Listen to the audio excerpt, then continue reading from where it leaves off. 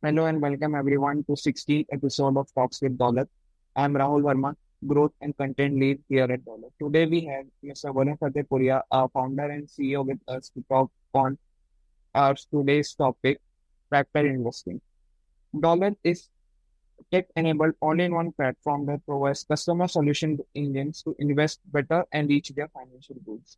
Before Daulat, Mr. Varun Fatehpuria has worked in financial institutions like Blackstone and Bloomberg and is also a NISM certified financial advisor. He also holds a degree finance and information system from Hong Kong University of Science and Technology. Hello, Varun. Hope you are doing well. Thank you for having me on the show, Rahul, once again. So, Varun, in the last episode, we discussed the differences between active and passive investing, and factor investing is basically a mixture of both of them. But what exactly is factor investing? So I'm sure a lot of the investors today in the country would have seen n number of advertisements, whether that's on TV or on internet, around terms being thrown like smart beta and factor-based investing, which really confuses a lot of the investors. To put it simply, factor-based investing is an investment strategy that involves identifying certain factors that have historically driven returns in the stock market. Now, again, I'm sure this would be a bit confusing, but to let's say put it in a bit more of a context, you could think of factor-based investing really as filters that are applied to screen companies in the stock market. Some of the most commonly used factors today are value, quality, size, momentum, and low volatility. During the course of this video, we are going to talk a bit more about what each of these factors exactly entail and how you as an individual investor can make use of factor investing to construct a diversified portfolio. The only thing to note over here is that factor-based investing is slightly different from traditional investing, where the focus is more towards diversification across sectors and industry. In factor-based investing, once you identify certain key factors which you think will drive returns over the medium to long term, you look at creating a portfolio which is diversified across different factors. Okay, you mentioned factors. So, what are these factors on which stock screening takes place in the market? So factor-based investing, actually the seeds of it was sown during the 1960s with the advent of something called as a CAPM or a capital asset pricing model, which at that point in time identified a single factor which used to drive returns of the stock market. And that was the market exposure that explained a stock's underperformance or overperformance over a specific benchmark or an index. Over the next 5 to 6 decades, investment professionals and academicians basically devised certain more factors which they thought used to drive returns of a specific stock. Number one is the value. This again as a factor is something which most of the investors today in our country are familiar with, the value style of investing versus the growth style of investing. To put it simply, value stock or value style of investing or value factor for that matter involves identifying companies that are currently undervalued by the market. Now, there are certain key parameters, and it is a lot more, I would say, prescriptive basis on which index providers actually filters down the list of value-based stocks. Those parameters could include price to earnings ratio, price to book value, the return on capital employed. All of these factors are given certain weightages by these indices providers, who then comes with a list of stocks which meet their criteria. So that's number one, value style of investing. Typically, we know that in a rising interest rate environment, the interest rate environment in which we are currently in is a great, I would say, provides that tailwind for value stocks compared to growth stocks. The next we have size. Again, intuitively, bigger sized companies with stronger balance sheets, stable earnings, stable management, higher return on equity, higher return on capital employed are the ones which truly stand the test of time. Again, these are certain parameters within the size factor which are used to identify big companies that tend to do well during periods of both a bull market and a bear market. let's say, for example, after the 2008 financial crisis, or even for that matter, during 2000, the dot-com bust, a lot of these technology companies actually went out of the business because its balance sheet were not stable. At that point in time, the size factor actually came into the picture where investors focused on more defensive sectors that could provide them with a lot more stable return over multiple economic cycles. So that's the second factor, the size factor. The quality factor, sorry, that is the quality factor, my bad.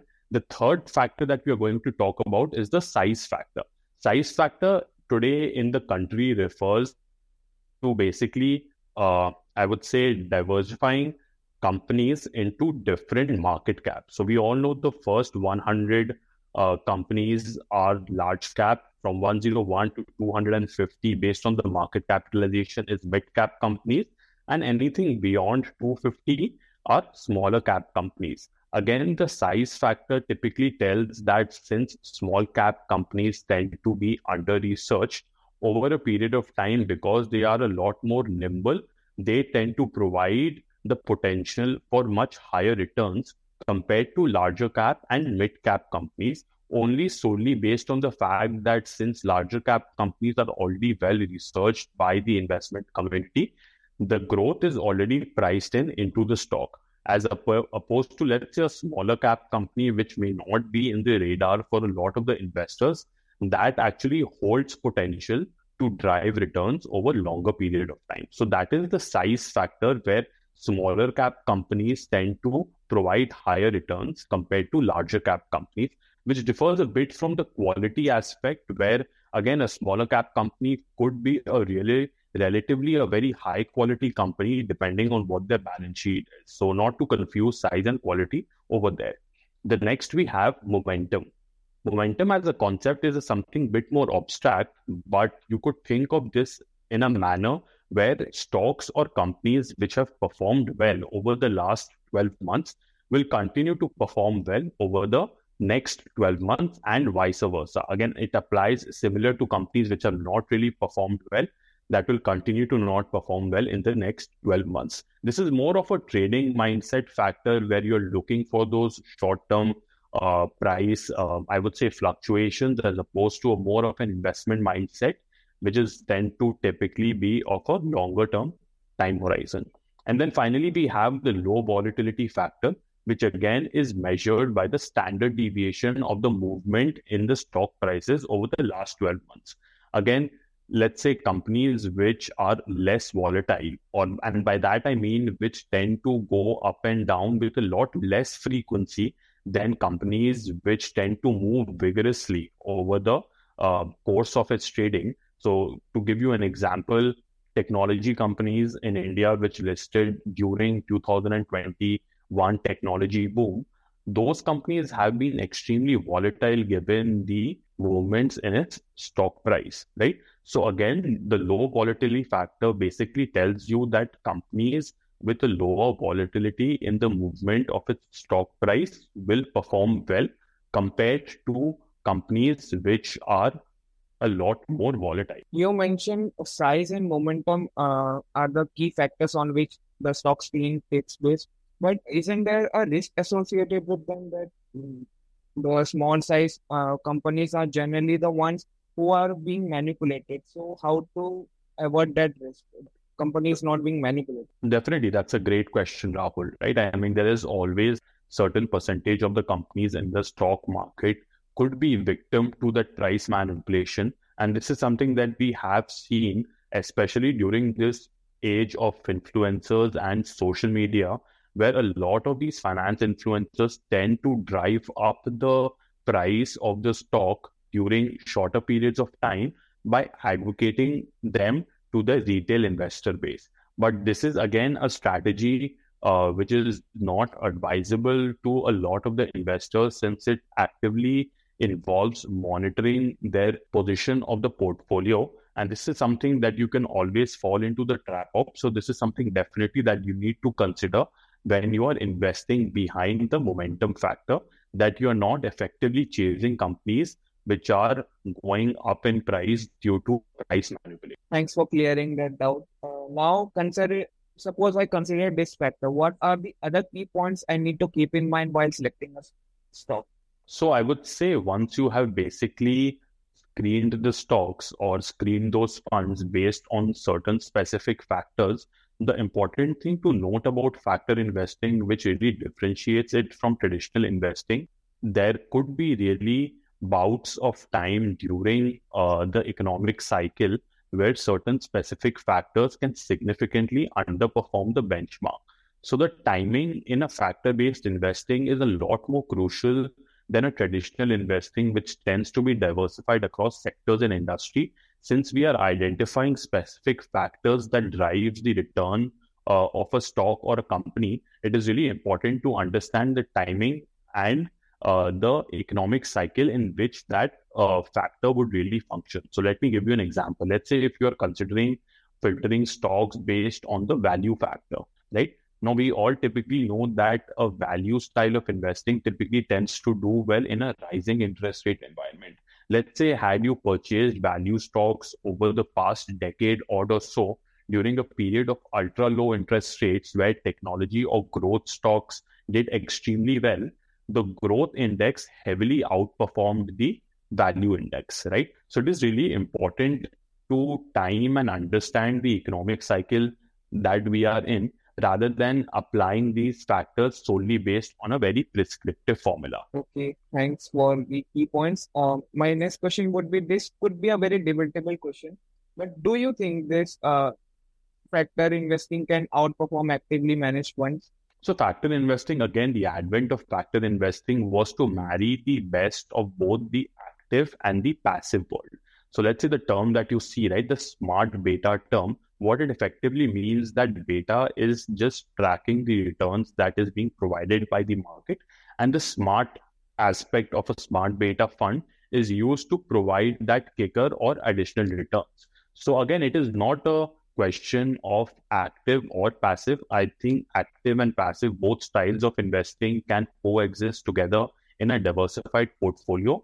It is for the investor to identify pockets where he or she feels that a passive exposure works best. So let's say, for example, in a large cap space, again, research has shown that it is becoming increasingly difficult for actively managed funds to beat the benchmark.